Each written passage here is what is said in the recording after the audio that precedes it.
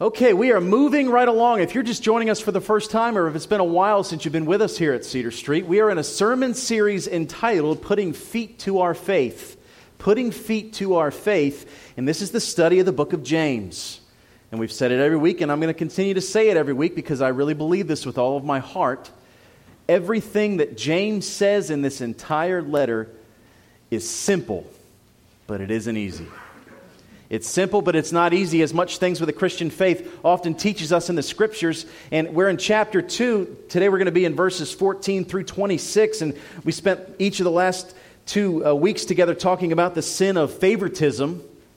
And then how it is we break the law of love when we play favorites. Well, now James is going to go even deeper.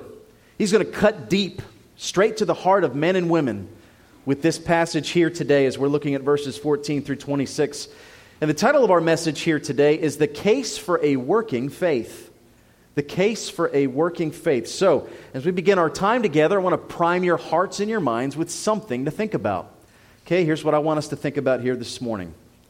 If a television show documented your life for 1 year, how would the viewers know that you are a Christian?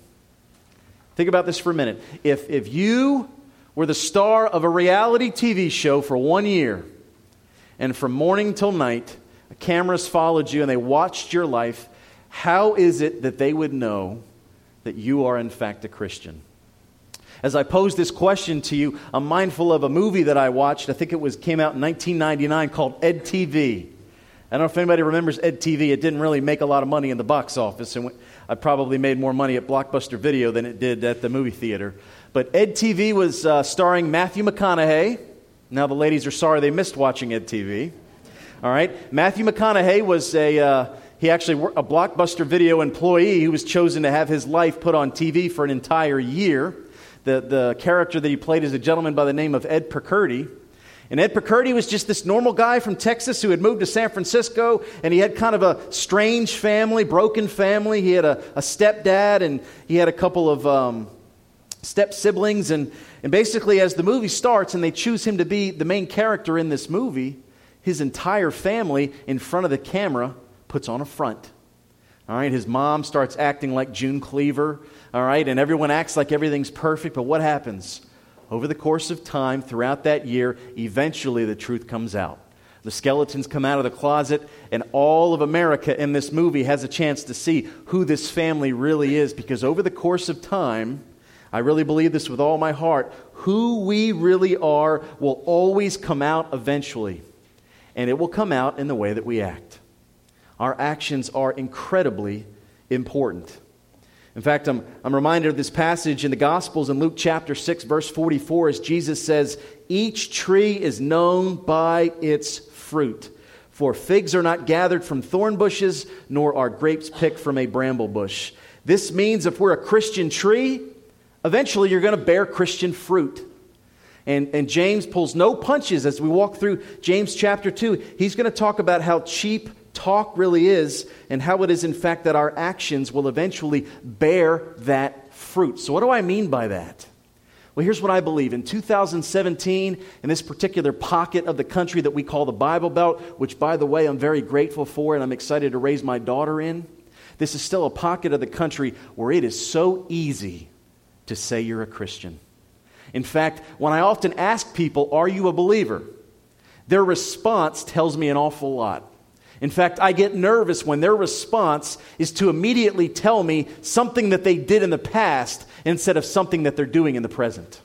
I'll tell you what I mean. I'll say, oh, you're a Christian? They say, yeah. And they'll tell you about the church their mama raised them in. Or I say, are you a Christian? They'll say, yeah. Back at camp, I prayed Jesus to come into my heart when I was 10 years old. And I'll say, you're a Christian? They say, yeah, I listen to his radio. I love Chris Tomlin. I love Toby Mac. And they'll tell me all these different things. And none of those things are bad. Praise God that you were raised in a Christian church by your mama, your daddy, your grandparents, whoever the case may be. One of the greatest quotes I ever heard was from Miss Sarah O'Brien. She said, I raised my children on drugs. I drugged them to church. Fantastic. Praise God for that. However, whether it is that you were raised in church, went to camp and made a profession of faith, or you listen to Christian radio, if I have to look to those things to find out that you're a Christian, then maybe you're not. Maybe your heart's never changed. Because the actions of your life will show where your heart really is. And if your actions do not match the actions of Jesus Christ, James says we have a faith that is dead to God. So what's the big idea? Let me just take what I just said and put it in one sentence for our hearts and our minds to be prepared to walk into this passage together.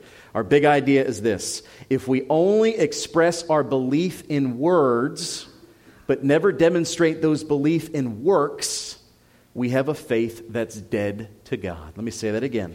If we only express our belief in words, but never demonstrate those beliefs in works, we have a faith that's dead to God. So, if you have a Bible, please turn with me to the book of James. Again, we'll be in chapter 2, verses 14 through 26. If you do not have a Bible with you, feel free to grab the pew Bible in front of you. We'll be in page 1200 exactly in your pew Bibles. And if you would stand at this time, out of the reverence of the reading of God's holy, infallible, inerrant word, we're in James chapter 2, and we'll be in verses 14 through 26. Hear the word of our Lord starting in verse 14. What good is it, my brothers, if someone says he has faith but does not have works? Can that faith save him? If a brother or sister is poorly clothed or lacking in daily food, and one of you says to them, "Go in peace, be warmed and filled," without giving them the things needed for the body, what good is that? So also faith by itself, if it does not have works, is dead. But someone will say, "You have faith and I have works. Show me your faith apart from your works, and I will show you my faith by my works." You believe that God is one. You do well. Even the demons believe and shudder. Do you want to be shown, you foolish person, that faith apart from works is useless? Was not Abraham our father justified by works when he offered up his son Isaac on the altar? You see that faith was active along with his works, and faith was completed by his works. And the scripture was fulfilled that says Abraham believed God, and it was counted to him as righteousness. And he was called a friend of God. You see that a person is justified by works and not by faith alone. And in the same way, was not also Rahab the prostitute justified by works when she received the messengers and sent them out one by another way? For as the body apart from the spirit is dead, so also faith apart from works is dead. Let us pray together. Heavenly Father, we love you. And we thank you and praise you for this day. And Father, I confess to you this is a very heavy doctrine, and it is one that could be easily misunderstood. Help us to tread water carefully as we walk through this passage. I pray that you would anoint my tongue, that the words and the honor and the glory would be yours, for I know that it is your word and not mine that will not return void. Be with us. Open up our hearts and minds to receive the truth of this word, and Father, to respond to it in repentance and faith and in works that show the faith that we truly have. Be with us at this time, we pray. In Jesus' name. And God's people said, amen. Well, as I was praying through this passage this week and beginning to prepare the message, I noticed something unique. I noticed as I read, starting in verse 14 on through verse 26, that James seemed to be presenting this idea of faith without works, almost like he was attacking a defendant in a court case. And so I thought, well, let's look at it that way. And that's why the title of our message is The Case for a Working Faith, because I want to look at this as we're stepping into a courtroom and we're watching James as the plaintiff attack this idea of the defendant that you can have a faith apart from works. And so, again, one of my favorite books, by the way, that really changed my life when I first became a Christian was written by Lee Strobel. It was The Case for Faith. So I'm going to change the title and say today is the case for a working faith. Okay, and the first thing that I want to take a look at here, number one, I want us to look at the opening statement in the case for a working faith. Again, number one, the opening statement in a case for the working faith. Let's look at verses 14 through 17 together. It says, "What good is it, my brothers, if someone says he has faith but does not have works? Can that faith save him? If a brother or sister is poorly clothed and lacking in daily food, and one of you says to them, 'Go in peace, be warmed and filled,' without giving them the things needed for the body, what good is that? So also faith by itself, if it does not have works, is dead." All right, so picture you're in a courtroom. James is making his opening statement to the jury. And the defendant who is sitting on the other side of the courtroom is basically trying to make the statement that you can have faith completely separate from works. And as the plaintiff, here's what James is saying. Absolutely not. You cannot have faith apart from works, because if you have faith, works are going to be the proof of that. And he begins to walk through example by example. Now, first, I think it's important that we define what works is. All right, if James were to elaborate in the court of law, I think he would tell the jury that they would understand better what works are, so they could understand how they can't be separated from faith. So what do I mean when I say the word works? What is a work? Well, I think the best way to define work would simply be to say it is an action, deed, or accomplishment that reflects the nature or commands of Christ. Let me say that again. If I had to define the word works in this particular passage, I would say it's an action, it's a deed, or it's an accomplishment that reflects the nature or commands of Christ. It's something we do not to be saved, but to show that we are saved. It's something that we do to reflect Christ, because we already have Christ in us through the Holy Spirit. That is work. Now, let me clarify one thing, because over the course of the history of our church, not just Cedar Street Baptist Church, capital C Church, the 2,000 years that church has been here, this particular doctrine has been overly abused and misunderstood, because here's what James is not saying. He is not denying the doctrine that we hold dear, which is justification by grace through faith. All right? Being justified means that you're declared innocent before a holy God. That happened because of the life, death, and resurrection of Jesus Christ. We are not made innocent, and we are not saved by anything other than grace through faith in what Jesus did, because we could not do what He did. And what He did was live perfectly the way we should have lived, died sacrificially the punishment we deserved, and rose from the dead 3 days later, making a way from death to life. So we're saved by grace through faith, apart from works. Let's get that clear. That's not what James is attacking. And if you read this passage at face value, you could be misunderstood. All right? In fact, if we look in church history, one of the forefathers of our faith of the Reformation is Martin Luther, the great German monk. And he was the one who sparked the fire for the Reformation in 16th century England. And when he read this passage, he misunderstood it. In fact, he went on a rampage trying to get the book of James out of the canon of Scripture. He didn't want James to be included in the Bible because he thought this taught against what Paul taught in the New Testament about justification by grace through faith. But if you look between the lines and you read closely to what James is saying, he's not saying you're saved by works. He's saying if you are saved, your works are what's going to prove it over the course of time. So now that we've made that clear, make sure that we don't have many misunderstanding, let's look at the illustration that he uses in verses 14 through 17. He basically says, if you come across a brother or a sister who's poorly clothed and lacking in food, and you look at them and say, "Go in peace, be warmed and well filled," and they go on their way, and you offer them all these wonderful words, but you don't put your feet to the street and do what you can to put food in their stomachs, you know what God is saying? You got a faith that's dead.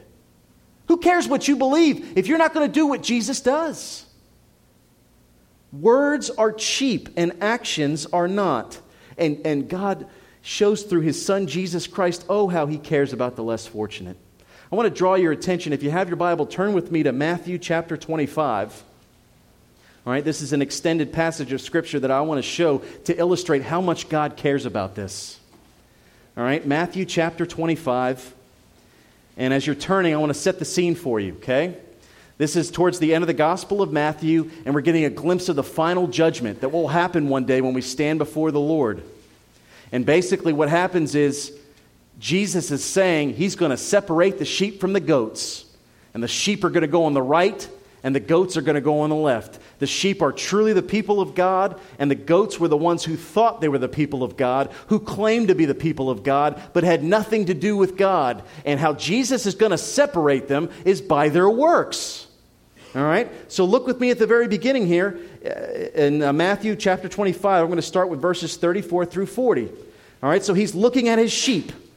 His sheep on the right. These are the true Christians. Here's what He says. Matthew 25, 34 through 40. He says, "Come, You who are blessed by my Father, inherit the kingdom prepared for you from the foundation of the world.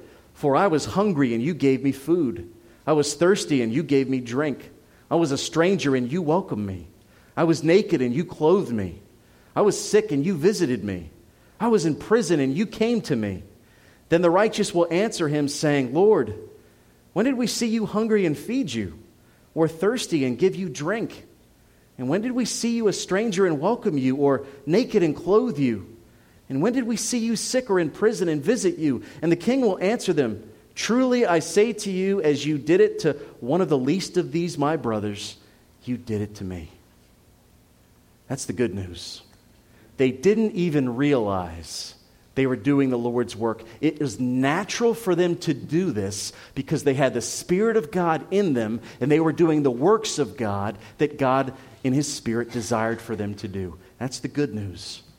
Now, as He has the sheep on the right, He separates the goats to the left. And if you look further in this passage, again, still in Matthew 25, now verses 41 through 46, this hurts. Starting in verse 41, Then He, meaning Jesus, will say to those on the left, Depart from me, you cursed, into the eternal fire prepared for the devil and his angels. For I was hungry, and you gave me no food. I was thirsty, and you gave me no drink. I was a stranger, and you did not welcome me. Naked, and you did not clothe me. Sick and in prison, and you did not visit me. Then they also will answer, saying, Lord, when did we see you hungry or thirsty or a stranger or naked or sick in prison and did not minister to you? Verse 45, Then He will answer them, saying, Truly I say to you, as you did not do it to one of the least of these, you did not do it to me. And these will go away into eternal punishment, but the righteous into eternal life. So He's separating the righteous from the non-righteous, and He doesn't make a beeline to their faith by acknowledging intellectual facts. He looks at their works and says, you did this, and you did not do this. You're of me, and you're not of me. When I was naked, you clothed me. When I was naked, you left me naked. The works are what showed their righteousness. Again, it did not earn their righteousness. It showed, in fact, that they were either righteous or they weren't. And by the way, I do want to say that this also should show us that God cares deeply about the spiritual things of life, but He also cares about the physical. In fact, if you look in the Gospels, you'll see over and over, Jesus always meets a physical need before He addresses the spiritual need. Sometimes we can over-spiritualize things, and we can make it so spiritual that we forget that sometimes people are actually hungry. They need food. All right, I think about Charles Spurgeon, the great prince of preachers in England. Here's what he said. If you want to give a hungry man a Bible tract, wrap it up in a sandwich. That's good advice. You want to feed somebody the gospel. If they're hungry, feed them food, and then feed them the food that they can eat that they'll never be hungry again, the Word of God. We shouldn't try to separate those things, spiritual and physical. God cares about them both, and if we're truly children of God, we're going to deal with them both. So number one, that's the opening statement in the case for a working faith. So as we continue in that mental picture of the court case, okay, James has made his opening statement. He's used a wonderful example. And now, number two, let's look at the argument in the case for a working faith, okay? We're going to drill right down to the main issue, verses 18 through 20. James says, But someone will say, You have faith and I have works. Show me your faith apart from your works, and I will show you my faith by my works. You believe that God is one. You do well. Even the demons believe and shudder. Do you want to be shown, you foolish person, that faith apart from works is useless? All right, so here's what's happening. James is looking right at the defendant, the one who would say that faith and works should be completely separate. I'm saved by my faith. I don't need my works. And James saying, by my faith, I will show you my faith by my works. He attacks the main theological issue, separating faith and works. All right, the defendant would say, separate those faith and works because our beliefs should be more important than our actions. And James is saying you're making an unbelievably wrong distinction here. All right, so let me say what James is not doing. And then let me say what James is doing as he presents this argument. First, what James is not doing. James is not saying that our beliefs are not important. He's also not saying that our theology is not important. I'll tell you something that drives me crazy. And I know why people say this, and I think they have a good heart or a good intention when they say this. But I remember one time I was called to preach a revival at a small church not too far from here, and the pastor came to me and said, he came to me at the Guido Bible College to ask me to preach the revival. So he was coming into the classroom, and so that's the context by which he was saying this. But he came to me and he said, can you preach revival at my church next week? I said, I sure can. He said, good. Don't teach any theology. Just preach Jesus. Well, guess what? That sounds really good on the outside, right? What he's saying is basically don't cloud people's heads with all these academic ideas of the Bible. Just preach them Jesus. Here's the problem. Who's Jesus? If I asked you who Jesus is, you'd say, well, he's the Son of God. Well, what does the Son of God mean? Well, if you look in the Scriptures, it teaches that he's fully God and fully man.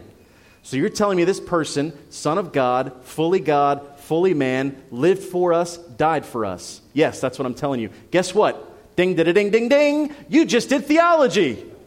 You cannot not have theology as a Christian. The case is, or do you have a good theology that lines up with the Bible or a bad theology that doesn't? Every one of you in this room, down to the youngest one who has heard the name of Jesus, you have a theology. Your theology is your understanding of who God is. And James, in this passage, is not saying theology is bad. He's saying theology apart from works is useless. You can believe all you want up here, but if it doesn't lead to down here and here, then you're wasting God's time. That's what he's trying to say. All right, so he's not saying that theology is not important. What he is saying is that having a correct theology should lead to correct actions. In fact, as one Christian writer put it, it is a good thing to possess an accurate theology, but it is unsatisfactory unless that good theology possesses us. I love that. Now, I want us to think for just a moment. My first week here as pastor, I tried to cast that vision for a new mission statement.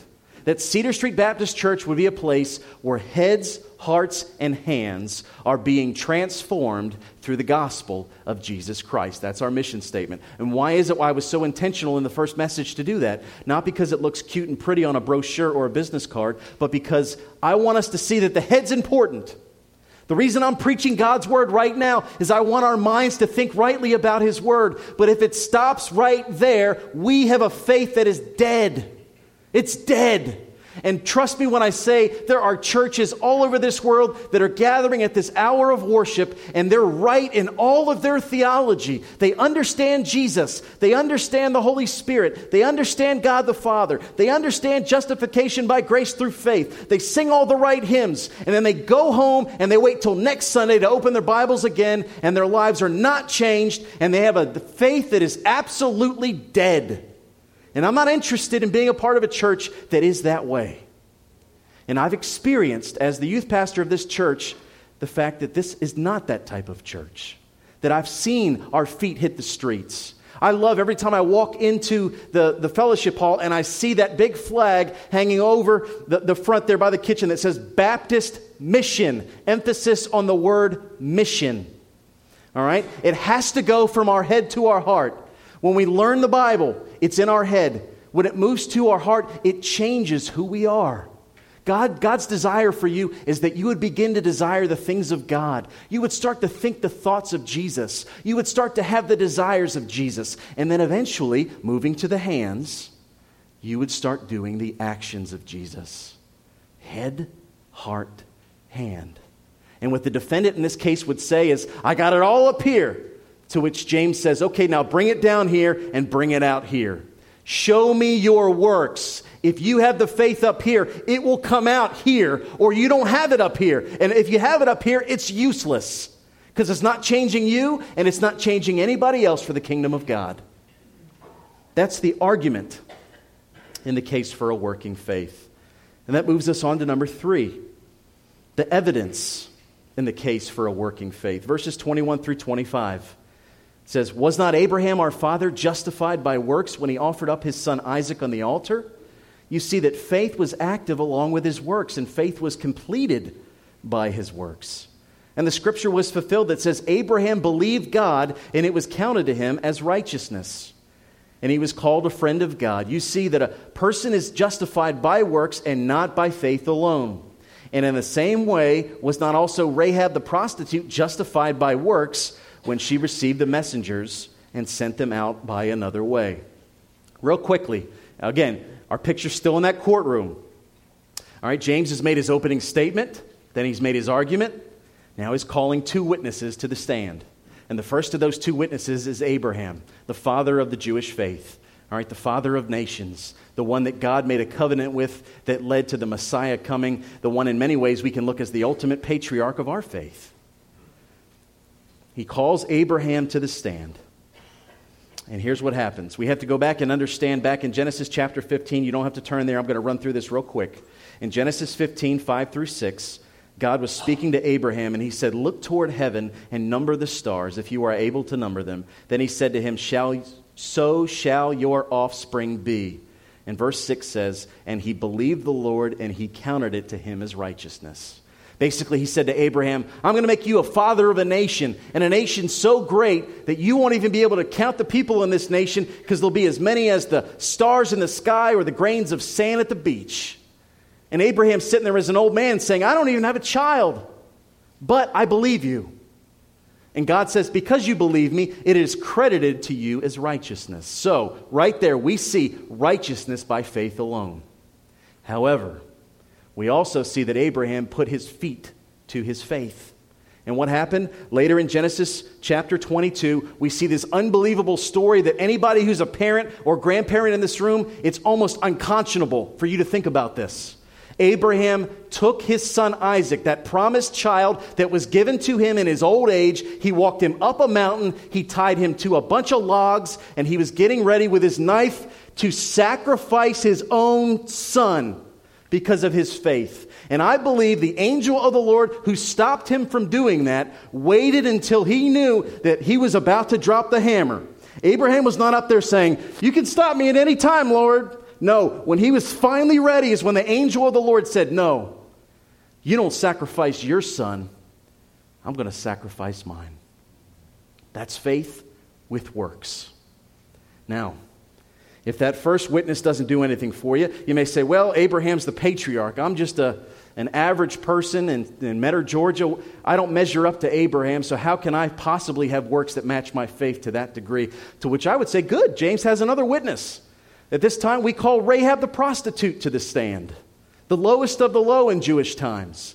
And as we look at the book of Joshua, we see that Rahab, a prostitute and a Gentile, offers her home up to these Jewish spies who are spying out this land of Canaan, this promised land of milk and honey, and they're about to storm in there and take down the walls of Jericho, and their lives are on the line, and Rahab has faith. How do we know she has faith? Well, stop and think. In those times, if she was a prostitute, she would have had clients come into her house who were merchants all over the area, and those merchants would have told her stories about what God had done, primarily the stories of the Exodus.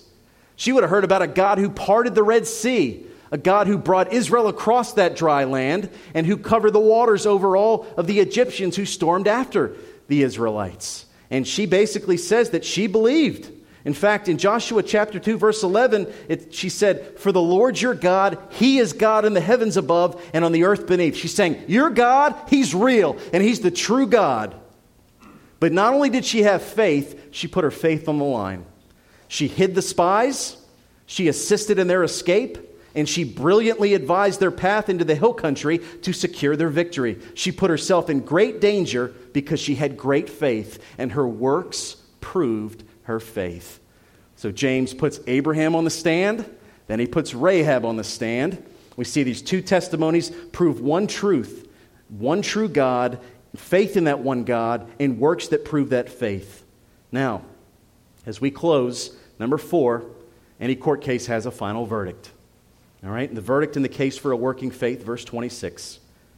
He says one last time, for as the body apart from the spirit is dead, so also faith apart from works is dead.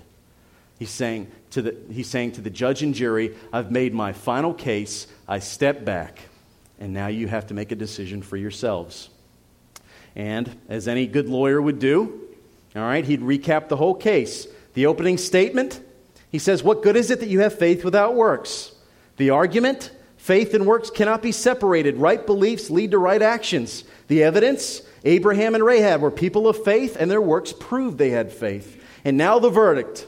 Faith apart from works is dead. If your faith has no works, you have no faith. So let's sum this up. How do we sum all this up in one sentence? I would just say this. Faith in Jesus Christ will always be proven by doing the works of Jesus Christ, or it is no faith at all. If you love Jesus, and as a disciple you're following Jesus, you're going to do what Jesus does. Think about the disciples who were on boats fishing when God called them to, when Jesus called them to follow him. All they knew was being on the Sea of Galilee and pulling up the nets and going to the marketplace and selling fish and feeding their families. And they drop everything and they follow Jesus. So if they're not fishing and they're following him, guess what they're doing? They're doing what he does. When he prays, they ask him, teach us how to pray. When he heals, they say, this person over here also needs to be healed. When people are hungry, they feed. The part of the 5,000, he used the disciples and said, take those loaves and those fish, I'll multiply it, you feed them. Wherever Jesus was working, they were working because they had faith and their works proved their faith. But we don't live with Jesus at the time of the Gospels and the Sea of Galilee. So what does it look like for us? Well, I just have a few things to consider. All right? Over the course of your life, I'm not saying every single day your hair on fire for Jesus. I know we have lives. We work 9-to-5 jobs. We have certain responsibilities. But here's what I want to say. All right? What are some things on a daily basis that we could be doing? If you are a follower of Jesus Christ, I believe over the course of a year, you're going to be actively reading God's Word. I believe you're going to be praying publicly and privately to God. I believe you're going to be gathered in corporate worship and committed to a local body of believers at some church somewhere. I believe that you're going to be serving the less fortunate physically and spiritually in some capacity. I believe you're going to be sharing the gospel. And I believe somehow, some way, each of us gifted differently, that we're going to give sacrificially of our time, our talents, and our treasures. As God has gifted us, we're going to use those gifts for Him because our faith in Him says that we have works that will prove that faith. So you see, our takeaway for today, I just try to make it as practical as I can. What if we held our calendar in one hand and the Bible in the other? And we looked over the course of 1 year and say, do these two things match up? Does what I believe match up with what I do? And if it doesn't, this is a good time for us to have introspection and to pray to God and say, is my faith real? If somebody, again, let's go back to the very beginning as we close. If somebody was to watch you live your life for 1 calendar year, how would they know you're a Christian? Is it because of a profession of faith that you made in the past? Is it because of the faith that your family showed and raised you up to believe? All right, is it because of the music you listen to or the books that you read? Or is it because as they watch your life, they will actively see that you have a desire to do the things that God does. And you have a desire to be where God is. And by the way, none of us in this room is perfect. All of us in this room have probably squandered opportunities to serve God. All of us are probably quenching the Holy Spirit in some way where God is trying to tell us one thing and we're still forcing ourselves to do something else. We're all in this trying to figure all this out. I'm not saying that our lives from Monday through Friday are going to be so book solid in doing things that prove our faith. But what I am saying is over the general course of 1 year of your life, people should look at the things that you do and they should know what you believe. As James does, I'll do the same. I'll rest my case. The case for a working faith. And as we enter into a time of invitation, if there's something that God has placed upon your heart, His Word has been preached here today. If you do not know Jesus Christ as Lord and Savior, if you would know, looking at your life, that none of your works show that you are actually a Christian, as Brother Greg sang, just a moment of grace can change everything. Come and receive that grace. Give your heart to the Lord or renew your commitment to the Lord here today. The altars are open as we sing. Let us pray together. Heavenly Father, again, we love you and we confess that our works cannot earn our salvation, but they are just proof of it.